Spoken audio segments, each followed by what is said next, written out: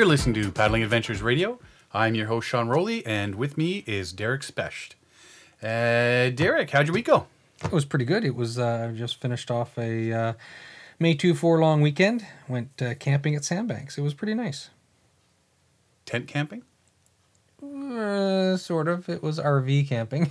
So you didn't take your new tent to try it out? No, I didn't take the tent to try it out. It was we went with friends. We stayed in their RV and we got to do a lot of hiking during the day at Sandbanks. I've never been in the area before. It was really, really nice. So you went glamping? Went glamping, but I did do a walkthrough about looking at some of the different locations where you could pitch a tent. It's the area is really, really nice. Sandy? And very sandy, yes. It is very sandy. Did you take the canoe? No. Just because we're with other people, we just did the group thing with the RV, right? You could have left them. We could have left them. We could have. But we also had the kids with us, and we tried to keep it simple. It was a spring trip. The weather ended up being fantastic. Like highs of like 24. It was really nice out. But, I sat around and looking at some maps and planning a couple of backcountry trips. How exciting. And whatnot. And one of the things I was looking at when I was looking at the maps, looking at a couple of routes through Algonquin Park and maybe hitting a couple lakes I've never hit before. Looking up through Temagami at a couple of Temagami maps and even into Quetico. One of the things I noticed about Algonquin, and I've known them, I know they're there, is the backcountry ranger cabins. You've never stayed in one? I was in one once, a while back, at Crow Lake, a Big Crow. And I've never really seen the appeal to going on a canoe trip to stay in a cabin. Mm-hmm. I figure if I'm going that way, I might as well just take a tent and stay in a tent. It's cheaper. I've stayed in cabins a couple of times in Algonquin Park. I think the first time I stayed in a cabin was it was the first group Algonquin Adventures weekend trip that we did. So we stayed at the cabin for the first 2 nights, and then we joined up with the group from Algonquin Adventures, and it was nice. It was an interesting change to a normal trip, because normally I always do tenting, but we decided, well, let's check out these cabins, and it was midweek, so there was an opening, because normally you got to book 5 months in advance for if you want to even touch on a weekend for a cabin.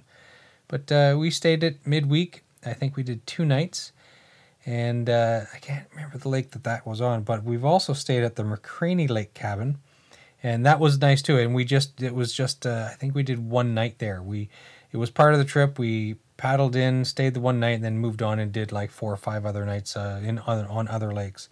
But it was interesting. It was nice to have like fireplaces or wood stoves, and so it was an interesting addition to the trip. Well, I could see if you're doing. You're on a canoe trip and it just happens to be on your route. Okay, then maybe, you know what? You take 1 night and you do it in the cabin and you're not setting up the tent and something a bit different, right? And the thing about the Algonquin Park backcountry ranger cabins is they're historical ranger cabins. There is some historical significance. Yeah, but I know people that'll go to these cabins and they paddle in a day to the cabin, and they stay there all day or all week sort of deal, and then paddle back out. Mm-hmm. That's just not my cup of tea. Yeah, I probably wouldn't make it the sole trip unless I have considered bringing my parents, and they're getting elderly. They're not big on a lot of this stuff, but I have thought about going into there's one where it's drive-in access. I think there's Rain Lake, and there's a couple others. And Kitty Lake, I think, yeah. Yeah, and I thought, well, my parents, they're not going to get in a canoe, but at least I could get them into Algonquin Park to introduce them to what I'm enjoying out there, right? Right. So I've thought about doing that with my parents. Well, yeah, you know what? And if it's a drive-in one, I guess, yeah. Mm-hmm. But, I'm just looking at the ones. Now, I've known people that have gone to the Birch Cliff. Oh, that's way out there. Yeah. It takes like 2 days to get to that one. Yeah. And they spend their time there. But again, if I'm going all that distance, I'm thinking I'm just going to keep on going and make a big loop or something. Yeah. they've also, I know somebody that's gone to the Highview Ranger cabin, that sort of thing. And then while I'm looking at these, I'm looking around at different park systems and whatnot. And it seems to be that there's a lot of these little cabins around in different national parks, provincial parks, stuff like that. I also found one up in, was it Kenai Peninsula up in Alaska. Okay. There's a bunch of them up there.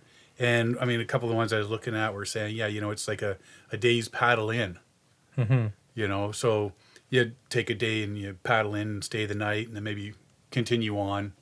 Well, that would be interesting because I know Alaska, I'd be really nervous about the bears up in Alaska. So if you're in a cabin, there's a little bit of, there's a factor of safety involved. Well, but I mean, people do camp up there, right? Yeah, yes, they do.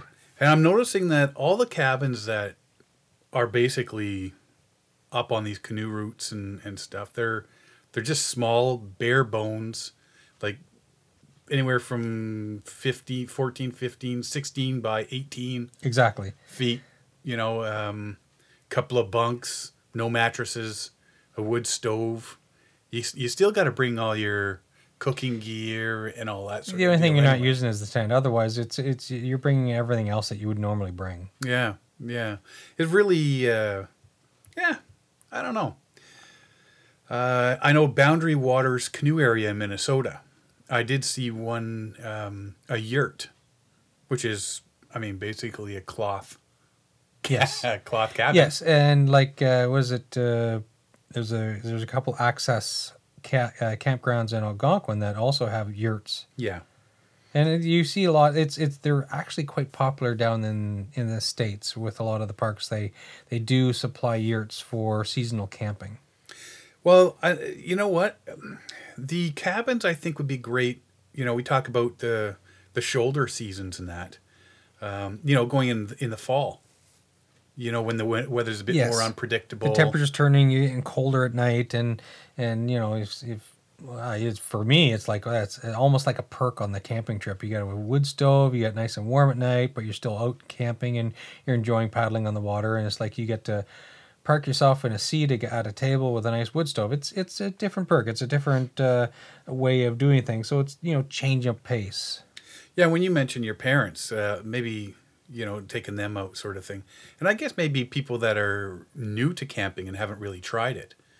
It's good introductory, yes. Get them canoeing for a day and stay at a cabin. Yeah, I know Algonquin has, I think there's 3 or 4 that are drive-in access cabins. And the rest of them are like, 1 or 2 days in, like short paddles in for access. And then there's a few that it's a multi-day, multi-portage cabin access. Mm-hmm. So it gives you that spread. If somebody's nervous about animals and whatnot, then it gives them the opportunity to try the backcountry out with that little bit of mental comfort of knowing that you're somewhat protected from the elements or from animals and whatnot. Yeah. Now, when I was doing a bit of the research on this, the cabins in Algonquin were basically falling apart and weren't being upcapped, and I know at one point back in the history they'd burned a lot of them. Yes, and it's a lot of effort and time and money to maintain these cabins. And before they came, like it's only recently in the last 20 years or so that a lot of people are going, oh, we're running out of these cabins, or there's a historical element to them. Yeah, like I said before, that they would, it's something, the roof's caving in or whatever, it's getting old. Okay, so they would go in the backcountry and they'd burn these things down, and you can't disassemble and remove them out because it's too expensive to be pulling this stuff. And plus, it's a log cabin. Yeah. So quite a few of them were destroyed, and I'm not sure how many there used to be in the backcountry, but there used to be, I think, several hundred. Wasn't there? There was lots and lots and lots. I mean, these guys used to walk and stuff, and go from cabin to cabin in the winters, right? So it was their patrols, and, Yeah. and so there's a few fire towers in Algonquin Park. So there's a ranger cabin you'd have access to, and you'd do the fire patrol and go to the towers. But these cabins, like I said, they've lost. Now they have air patrol, so you don't need a lot of these remote accesses. Yeah, and there was the highway coming through, and and whatnot, and the logging, and yeah, you don't need all these interior cabins anymore. Mm-hmm. But they started the Ranger cabin rental program in 1996, and they only restored select cabins. And they say the wood stoves and chimneys were upgraded to modern safety standards, and a couple new roofs, and it's all volunteer. Where started all this volunteer work, getting it all going and whatnot. But there's a nice little chain of them now that you can go backcountry, and I guess I should take a peek at the map. You know, Jeffrey's map has them all listed, but I'm sure there's some sort of route that you could do. I've never thought of that. There probably is. Start out, you know, maybe at the paddling a couple days to the Birch Cliff cabin, then around to another one and another one and another one. So, I mean, like I say, the only difference is you're not taking a tent. Well, I guess you'd have to take the tent. You'd have to. There's section, like, to get up to the Birch Cliff, it's a long slog to get to Birch Cliff. So there'd be some tenting along the way, unless you're going to do like a Brent Run type of all-nighter trying to get to these cabins. Yeah. Now, there is a book about the early Rangers and these cabins, and A Few Rustic Huts by Sandy Gage. And it basically talks about the cabins, and the Rangers used to use them. But you know, and again, the Ranger cabins there, they'll have regulations. You know, they're only rent them from the last Friday in April to the Canadian Thanksgiving weekend. Yes. So there's no winter camping. No. And I find that unfortunate. I've always thought it would be nice to be able to snowshoe in or cross-country ski into a cabin and have a decent warm cabin to sleep at night and do a day trip in, day trip out type thing. There's some of them that are easily accessible that way. And I always thought it was unfortunate that, you know, Thanksgiving comes rather early in Canada, and so there's a good portion of fall and early winter where you no longer have access to these Ranger cabins. Yeah. Well, I guess they're just worried about people going in with the unprepared for the cold waters and exactly. It's Yeah, and you know, so the risk of having to go and rescue or save somebody that did get themselves into trouble in these backcountry cabins. Yeah, and cabins are not equipped with any dishes or pots or pans, so again, you got to bring your own gear. Smoking is prohibited. Naturally, they don't want them to burn down. Pets are not allowed. Do they actually say inside that? or outside? Oh, I never knew that. Yeah, pets are not allowed inside cabins nor on the site. You cannot stay at one of our cabins with a pet. Makes sense, though. Yeah, well, you know, allergies and people, you know, they let the dogs run around and whatever, you know. Yeah, and I suppose there's enough wildlife and mice and whatever running around the cabins as it is, let alone having people bring their dogs in. Yeah, and then you can reserve them online. I do know that if you're going to reserve a cabin, you have to, you can, throughout the season, you can find a fair amount of availability midweek. And just every year I look at the cabins and look at booking them. But you have to book them like 5 months in advance for weekends. Like, yeah, it's well, that's even some of the... They're very popular. Yeah, that's even the Highway 60 campgrounds. Exactly. Like, we love Pog Lake. And to go there with the kids when they were, you know, younger, that was the perfect spot for us. But then, I mean, that just gets reserved so fast. Yes. You end up at one of the other campgrounds if you're lucky. Mm-hmm. You know, but there's 5 cabins in Algonquin Park that are accessible by vehicle. The Kiosk Cabin, Brent Deputy Cabin, Rain Lake Cabin, and Bissett Creek Road Cabin. Other are accessible only by canoe. Does it say how many cabins in total there are? No. Yeah, I think there's like there's a couple dozen. 1, 2, 3, 4, 5, 6, 7, 8, 9, 10, 11, 12, 13, 14. Oh, is that it? Looks like, yeah. I thought there's more than that. Yeah, I know. It looks like there's only 14 of them here. But yeah, it's just, and there's check-in times and check-out times, and if a cabin cannot be accessed within 1 day's travel, a separate backcountry camping permit and reservation are required. Yes. By dates not covered at the cabin rental. So, yeah, you know what? It seems like... Now, I mean, we do a lot of camping in Algonquin Park. And so I don't know that I'd necessarily go here for a cabin. But when I'm looking at the Kenai Peninsula up in Alaska, Yeah, that sounds interesting. it does. And You're talking airfare too, but still, it sounds interesting. airfare. It's just south of Anchorage, Yeah. right? So, I mean, fly out that way, drive on up or something, rent a car, drive on up, bus it up, whatever. I'm sure it's not unique amongst, well, like what you were used to is Algonquin Park.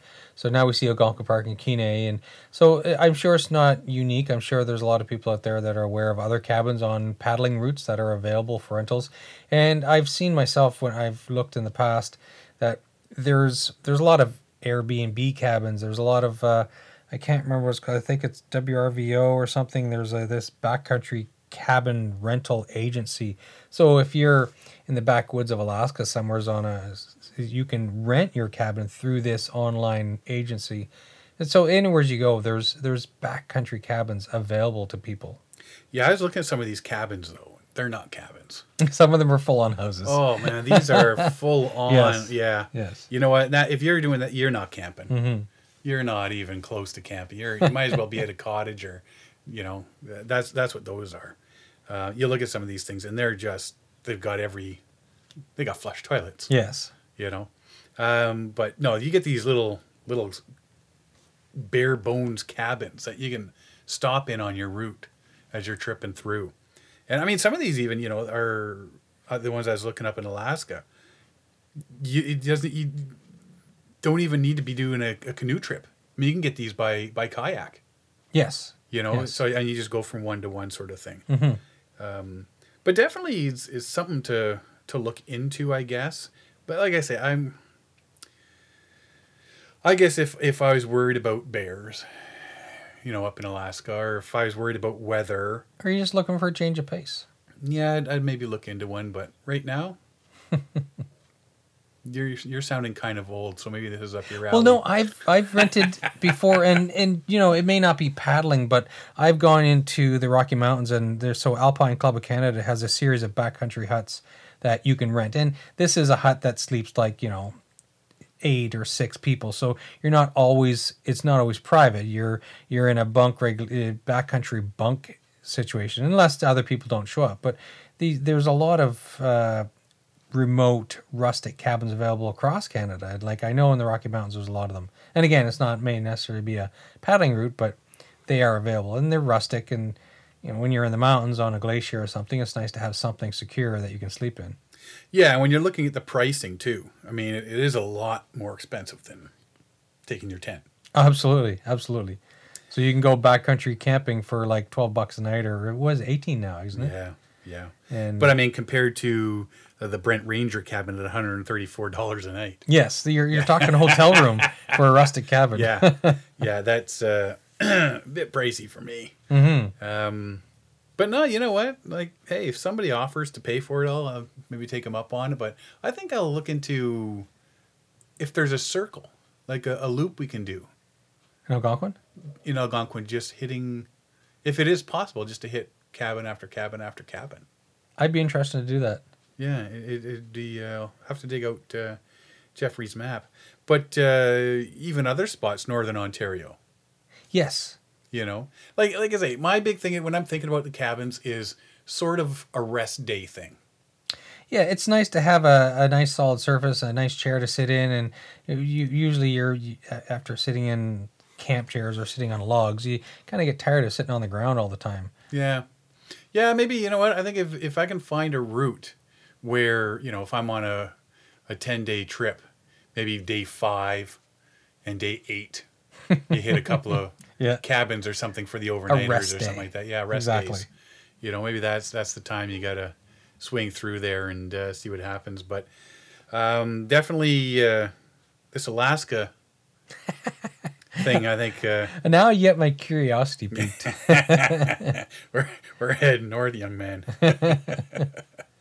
So, yeah, I think I'll take a peek in this, maybe a couple of cabins further abroad. Mm-hmm. You are listening to Paddling Adventures Radio on Reno Viola Outdoors. Do you enjoy getting on the water with a paddle in your hand? If so, this show's for you. Listen to Paddling Adventures Radio every Wednesday at 6 a.m. and 6 p.m. and see what's happening in the world of paddle sports. Paddling Adventures Radio. Whether you're close to home or far away, grab a paddle and get on the water. This portion of the show is brought to you by Algonquin Outfitters. Algonquin Outfitters, providing quality Algonquin Park backcountry adventures for the entire family since 1961. Whether you want to get on the water for a day or a week, the friendly staff at Algonquin Outfitters can help you out. Find them online at algonquinoutfitters.com or visit one of their 12 locations. Algonquin Outfitters, your outdoor adventure store, with locations in Algonquin Park, Muskoka, and Halliburton. While I was checking out my canoe maps, somebody had heard that I was looking at going for a canoe trip. And of course, I got that question that we're asked many, many times: are you not afraid of the bears? Yeah, you get that a lot, eh? I do. It surprises me how much and how nervous people are with the bears. Yeah, and as a canoe tripper, you get that all the time. It's like the number one question.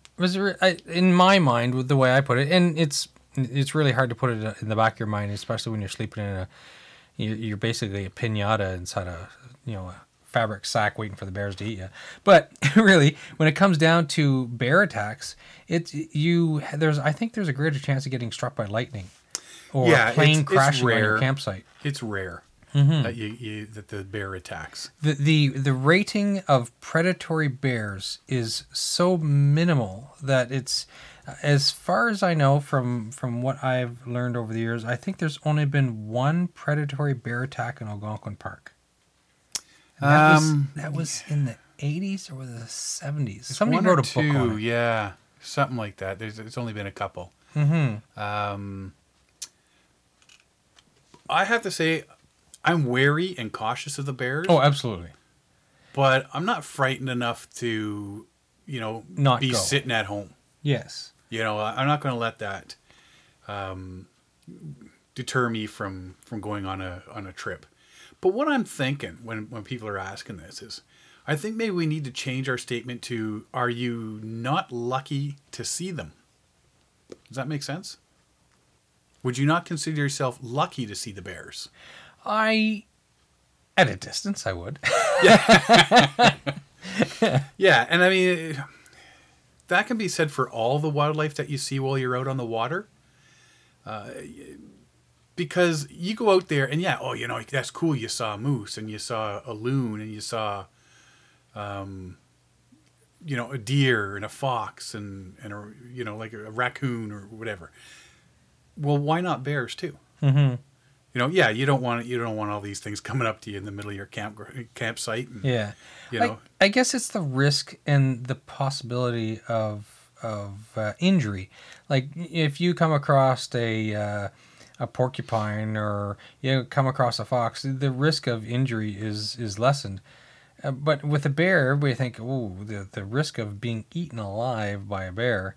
But honestly, like, you have greater risk of becoming disabled and injured from the black-legged tick and getting Lyme disease. That is a huge risk as compared to a bear attack. So you think it's just based on size? It's based on... Because a moose can stomp you. Oh, Gore you, Moose are super dangerous. I think there's more risk of being injured by a moose than there is anything in Algonquin Park. Mm-hmm. The moose you're very, especially if you're in the rutting season, like, the risk is so high for moose attacks. If you come across a moose on a portage and he's in full rut, look out. Now, we've come across moose on portage before, and they see you, and you just stand still, and they continue on their way. Exactly. I've come across bear scat on a portage, fresh, steaming. I was on a late fall day trip and hit a portage, and it was steaming, so you knew he was still there. Yeah, he knew you were there too. And he knew I was there too, and I'm sure he was peeking at me out from behind a tree somewhere off in the little distance there. But I come to think that you go out to get back to nature, and I'd be more than happy to see a bear. would And too. again, like not right, standing beside Again. me going, hey, Exactly. it's in your picnic basket. But I mean, it's no different to me. It's no different than canoeing across a lake through a marsh and seeing a moose, Yes. or down a river and seeing a deer, drinking from the water, or sitting at your campsite and seeing a snake or a chipmunk or squirrel. It's always exciting to see animal in the flora and fauna. It's just to be out there, to be amongst the wild, and that's why we go out there. It We is. want to experience this. We're looking for these experiences. I'm starting to wonder why people put so much emphasis on, well, aren't you afraid of bears? Mm-hmm.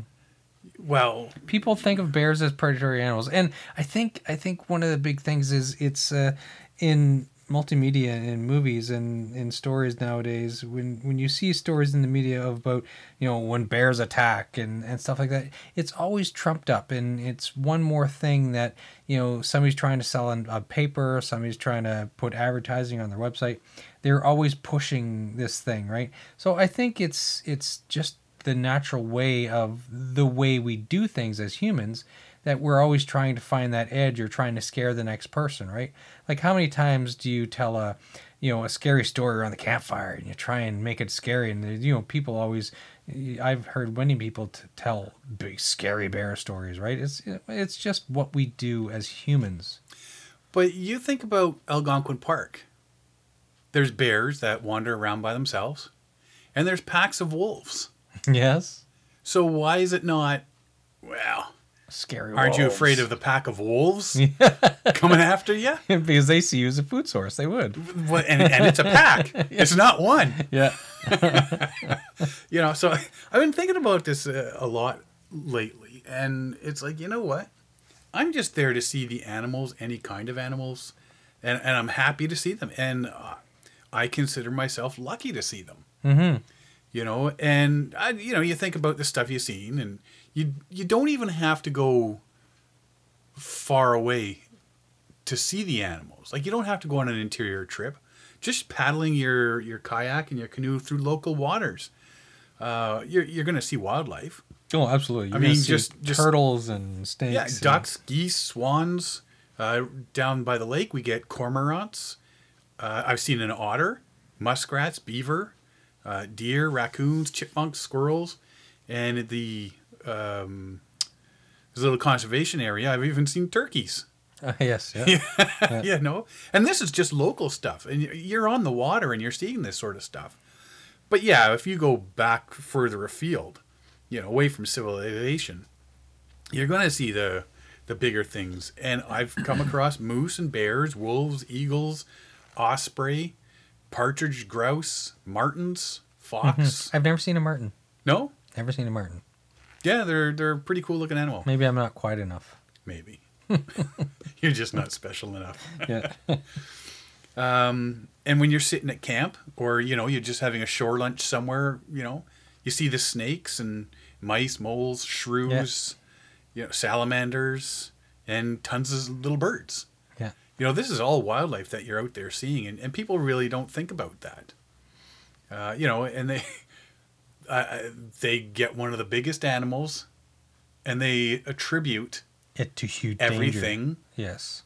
to it. Mm-hmm. Yet when you look at all the animals around you, you're staying in the house Because of the because bears. of one of them. Yeah. Well, now that we scared everybody, because they're going to be looking at under every rock and Yeah. and tree now. If you want to get more involved in what's living in the area around you when you're out there, you can even get in with the insects. Think about the butterflies, dragonflies, damselflies, and even the big old bumblebees.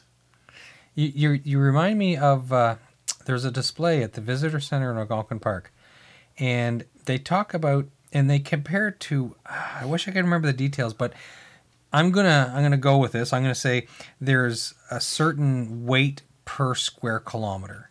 So they have these sizes of diagrammatic sizes. yes. So it's like a large mouse and a tiny bear and a fairly large moose. So for per square kilometer Algonquin Park, and they have these. It's Isn't it a bug or something? like there's some sort of bug that's huge. Yeah. So like for what you have out there, like the bears are there's so few bears really. If you took if you took all the wildlife in a square kilometer or something like that, it is. Yeah, and made it And you comparable made and you ganged up percentage-wise. all of the same species together. Yeah.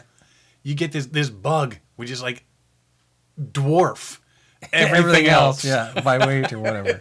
by just the sheer numbers that Yeah. are that are that are in there. Yeah, it was an interesting perspective when I saw this. Like, oh, I never thought of it that way. Yeah, yeah. Oh, yeah. I know I know the display you're talking about, and I can't remember what the biggest It's one like is. by weight or by count or Yeah. by numbers, something. Yeah, but it was it's- interesting to look But it at. sure isn't bears. No, it sure isn't bears. So yeah, you know what? There's a lot of stuff out there about bears. One of the good ones, if we're talking about Algonquin, is Mike McIntosh runs Bear with a Sanctuary and Rehabilitation Center for Bears. You can't go and visit it on site. You have to check their website out because they care for bears. They care for bear cubs that are brought to them because the mother was killed or they're injured, and they have very little contact with the animals because they're raising them, feeding them until they're big enough to be placed back into the wilderness. Yes. So you can't go and you can't show up there and expect a tour to see all the bears, because they even from reading their website that they even keep themselves out of view of the bears as much as possible. Any pictures and that are all from remote cameras. And they're at bearwithus.org. They have a section in there called Understanding Bears, which is worth the read. And it tells you about bears and how rare it is to get attacked, and full-blown bear attacks by black bears are rare. And that's what they're talking about, is the black bears, which are here in Ontario. And it's very interesting read. And I think once you wrap your head around it, I think people need to start thinking that "Aren't You Afraid of the Bears" is really outdated. Mm-hmm. Yes, exactly. It's not enough to make you stay at home anymore, and it shouldn't. If you think about, you're doing the right thing by staying home, so you won't see the bears. As I say, just think of everything else that you won't be seeing. Yes, you're gonna miss a lot. You definitely do. And I mean, you know what? There's some things, like I was on a portage by McCraney in Algonquin and came face to face with a black wolf. I think he was as stupefied as I was. And I've never seen a wolf. That is one experience I will never forget. It's different. It would be It different. really is. The one time that I thought I saw a wolf, it was a Father's Day weekend trip that we did, and I remember there was a commotion in the middle of the night, and we looked out with flashlights, and Yes, we've talked about we this. thought it was a wolf, and we looked a bear over, bell. and with a bear, it's like, why does that bear have a bear bell tied to him? But it turns out it was the campers at the neighboring campsite, and they let their dogs run free in the middle of the night. Scared the bejesus out of us. Yeah, it was the Great Dane with the bear bell next to Yeah. the wolf that kind of threw it. But yeah, you know what? The amount of animals that you can see out there, from little tiny things to great big moose, are fantastic. It's a nice. I've always excited. It doesn't matter what I see. I'm always excited to see any wildlife. Even or all the animals. birds. I mean, I've sat at a campsite and, just relaxing with my eyes closed on a bench or against a tree, and you just hear all the little Yes. songbirds back in the woods. Of on all a the nice, animals quiet that day. you've seen in the backcountry, what is the most that you've ever seen? Like, or you think of all the encounters you've ever had. We were up in Hailstorm Creek. I took a buddy up for a weekend trip. Hailstorm Creek is off Opiongo in Algonquin Park. And they say it has the densest population of moose in North America in the spring. And this was a June trip. And we came in to this the bay, and we videotaped 34 moose. How many? 34 Really? moose. All in one visual All location? in one big. Yeah, we're turning the canoe and we're just videotaping, and one goes right past, like swims right across the bay in front of us. Wow. We're just stunned. That was in June. Absolutely stunned. That's insane. Yeah, and it's not hard to get to. Like this is coming up in a couple of weeks' time. Well, that's wild. That would have Yeah. been weird to see. Well, they were wild, yeah. It'd be- Yeah, we're just we went down there's a little, when you enter the bay just before, there's a little creek that goes to the left. And we checked down there. And there was nothing, dead ends, and we're coming back. And there was a female moose and her 2 calves had come out of the bush and were blocking our path back out to the bay. And we had to sit there and just wait. And they slowly worked their way up. And that, we could get around them and stuff like that. But yeah, there was tons. It was phenomenal. I think the most moose I've seen at one time is 3 or 4. Yeah, no, this was it's on one of the old funky videotapes. I got to see if I can transfer that into some sort of electronic Super 8? format. Yeah. No, not quite, but the small little videotapes, right? Super 8 film from when you're in your 50s. Back in the 50s. I got to see if I can get that and put it online. But my buddy was like, "This is why you come up here." I said, "Oh, I've never seen this before." I mean, yes, this is why I come up here all the time. I'm used to seeing a dozen or more mergansers together. Yeah. And for some reason, mergansers seem to have a large clutches of babies.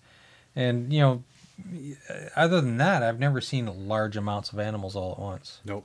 We were on Ralph Bice Lake once, and we saw a loon swim right under the canoe. Oh, yeah? And that was just wild. That would be And neat. then he did it again. Huh. And we were just... and, of course, no one's got a camera at the time, right? Yeah. Because I wish I had my camera out. And then he does it again. And you're like, really? And then you get your cameras out and it never happens, right? But it's interesting. I've seen YouTube videos of loons swimming underwater, and it's interesting. They actually seem to fly under the water. their wings are straight Yeah. out. Yeah. Yeah. It's really cool to see that. But yeah, the moose and the wolf, and like I say, I've seen a couple bears, bald eagles up on Shirley Bay, or Shirley Lake, Ancona Bay at the top end of Shirley Lake. We saw a couple of bald eagles up there, and that was phenomenal. It's once in a while that I've seen it, but first time I saw it, first time I saw a bald eagle, it's like, what? They're here? Yeah. It was shocking. I know that when I lived out in BC, it was very common. Like there's a large hatching ground of bald eagles in British Columbia. It's one of the largest areas where you see bald eagle populations. Yeah. And so, but in Ontario, I never thought I'd see one. So I was surprised. I saw one last year up on, where's the big radio observatory, that dish? Oh, up in Algonquin there. I want to say Dixon. It's not Dixon. Yeah. Anyways, up there, it was on that lake, and we were just paddling along, and there it was, just standing on the shore watching us. And it's like, oh, and they're big animals. Yeah. Those bald eagles are huge. Yeah. It's really shocking to see how big that they can be. Now, when you think of that, if you were afraid of bears, think of what you would have missed. Yeah, exactly. Yeah. So, that's my message is, you know what? Don't worry about the bears. Mm-hmm.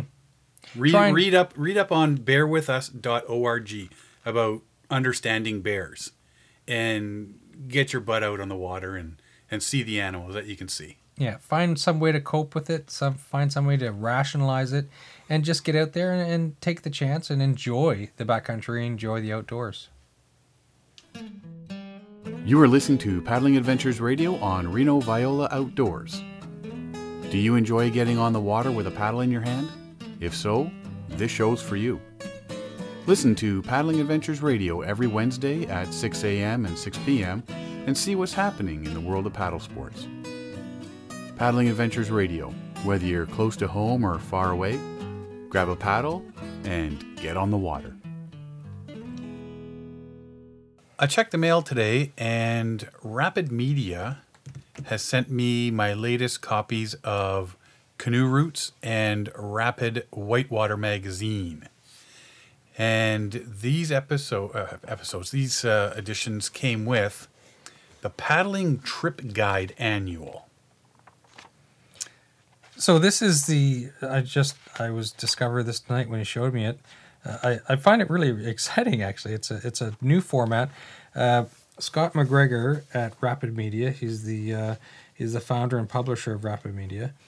He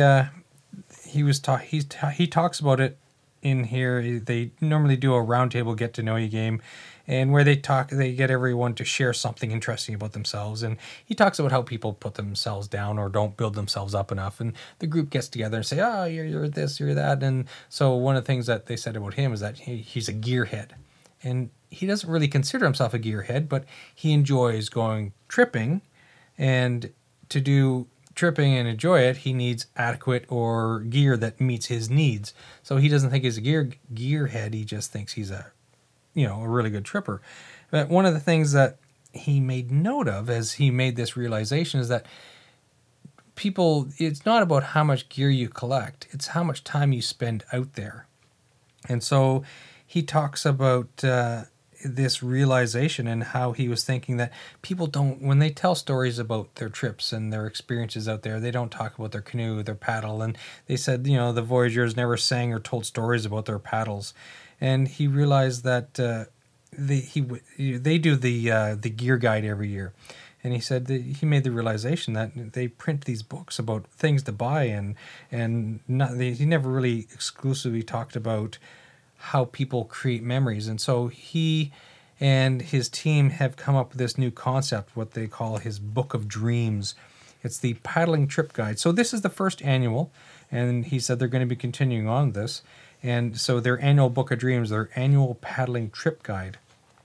And it's this Book of Dreams, as he calls it, it's really interesting, the concept. And what it is instead of talking about gear and equipment, it's how he's promoting, or he's talking about potential future trips, how you can promote future dreams or future memories, or how he can get people more integrated into getting out there and enjoying their life and enjoying their dreams. Yeah, I like the when you look at the cover, 85 Perfect Adventures, and they list number 8, Paddle with Orcas. Number 35, Canoe with Caribou. 62, Learn to Roll a Kayak. Cuddle a Sloth in the Amazon. Cuddle a Sloth. I don't think I'd want to do that. Monster Redfish from a Kayak. Now, they've divided this Book of Dreams into 4 sections. Kayaking, canoeing, whitewater kayaking, and I think there's canoeing in there as well, and kayak fishing. And I was surprised by the kayak fishing edition of this segment. I honestly didn't think that kayak fishing was that big of a thing. Oh yeah, it definitely is. You see people and they got the rods, a couple of rods sticking off the back, and I see the pictures. It shows pictures here. I never thought of a kayak as a stable platform for fishing. Yeah. So yeah, I used to fly fish out of my my canoe. Oh yeah, I fished out of a canoe a lot too. No, like fly fish. I used to stand up and fly fish out of it. Oh yeah. Yeah. So I guess you can do it in the kayak. It seems a little risky. It worked. But they cover. It is, I think, like 80-90% Canada. Yes. But they talk about Wisconsin, Florida. They do touch on Europe, North America. What is it? The whitewater kayaking there, because there's a lot of locations worldwide, like Costa Rica. Greenland. Exactly, where whitewater is a huge thing. And anywhere where you see a big river with whitewater, it's going to draw people to it. So they talk about these potential dream locations and your dream future trips, your book of adventure. And that's definitely what they are. I mean, when you're talking adventures, dream adventures, and I mean, as a canoe tripper, a lot of people, I'd love to go north and hit the Yukon rivers, and the Nahanni, the Wind River, stuff like that. And they're in here. Those are part of these dream routes, right? My dream adventure has always been the Yukon River, and here it is, a 16-day Yukon River trip. And what I like about it is that they don't just talk about, hey, Yukon River. What they actually talk about is potential packages that are set up through outfitters. So, for example, the Yukon River, a 16-day trip with Up North Adventures, which is upnorthadventures.com. And it talks about just a brief paragraph description of the trip. You know, admire the vast wilderness surrounding you, enjoy the opportunity to see grizzly bear, wolf, moose, caribou, wolverine, mink, bald eagle, and beaver. They really draw your interest into it in such a short, concise little section. And so they round their way across Canada and United States and Europe. It's really interesting. I'm really excited about this new product that they've come up with. And it really gets my my own book of dreams going, right? It's sort of, I don't do bucket lists, but this is sort of thing where it's like, oh, this would be something somebody could add to their bucket list. Oh, definitely. And I mean, there's stuff that, I mean, you get to Temagami Outfitting Company. I mean, Temagami is not that far from Toronto and that. No. And there's more than, I mean, you got Algonquin outfitters and that in here. And it's not just massively long trips that are in here. No, there's just like a 1-day self-guided trips for Algonquin Park, Yeah. or a 3-day self-guided trip, or guided trips. Yeah, and there's stuff that you can do, you know, a couple of days, 1 day. It's not these big, not everything in here is a 16-day trip. No, it covers everything. Yeah, and now the Madawaska Canoe Center you're going to. Yes, in the whitewater section they do talk about that, and they list 1, 2, 3, 4 different sections. Like there's a 5-day whitewater canoe, there's a weekend whitewater canoe clinic, kayak clinic, there's a women's whitewater retreat, and then the week of rivers canoe and kayak with the Madawaska Canoe Center. They really fleshed this out. So their team has come together and really created this wonderful book of dreams that really draws you into your future adventure. Yeah, and it's something for everybody. It's not just geared towards canoe trippers looking for a long canoe trip. It's not just for kayakers looking for a bunch of whitewater. They've covered everybody and went from one coast right on over. So if you don't subscribe to Canoe Roots or Rapid Media magazines, I suggest you go to paddlingtripguide.com or go to Rapid Media website, and they're going to have links to their Book of Dreams or their paddling trip guide.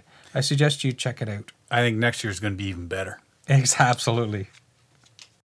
And now for our weekly update for upcoming events. Since 2006, the Real Paddling Film Festival has been showcasing the very best in paddling films. The tour screens in more than 120 cities around the world and may be coming soon to a location near you. On May 25th in Dayton, Ohio at the Neon, hosted by Massey Creek Paddlers and Tomfoolery Outdoors. On June 3rd in Huntsville, Ontario at the Algonquin Theatre. Sean from Paddling Adventures Radio will be there with the hosts of the night, Algonquin Outfitters. On June 4th in Manchester, Tennessee, hosted by Manchester Coffee County Conference. On June 10th, Canmore, Alberta at the Black Box Theatre, hosted by Sawback Alpine Adventure and Bow Valley Kayak Club. Visit realpaddlingfilmfestival.com for times and locations. Pacific Paddling Symposium, which is May 27th through 29th in Victoria, BC. They call this symposium the Kayak Camp for Adults, where participants and instructors have the chance to connect and play. It brings together the sea kayaking community for an inspiring 3-day experience that focuses on skills, education, leadership, heritage, safety, and camaraderie. Visit pacificpaddlingsymposium.ca for more details. Mountain Equipment Co-op Toronto Paddle Fest 2016 runs June 11th through 12th at the Sunnyside Beach in Toronto. Come out and find gear and get tips for stand-up paddleboard, kayaking, and canoeing. Meet fellow paddlers and demo anything that floats. Visit events.mec.ca for more information. The Boundary Waters Expo runs June 11th through 12th in Cook County, Minnesota. Your Boundary Waters Canoe Area Wilderness adventure starts here. features speakers, exhibitors, gear demos, and a campfire discussion led by Cliff Jacobson. It is being held at the Seagull Lake Public Landing on the Gunflint Trail. Visit cookcounty.com for more details. National Paddling Week, June 10th through 19th. National Paddling Week wants to encourage as many Canadians as possible to get into a canoe, a kayak, or get onto a board and be counted during this extended week to show our national commitment to the fun, the benefit, and the challenge of paddling. Check paddleweek.ca for events near you. Paddlepalooza, June 24th, 8 p.m. to 11 p.m. at the Monarch Tavern in Toronto.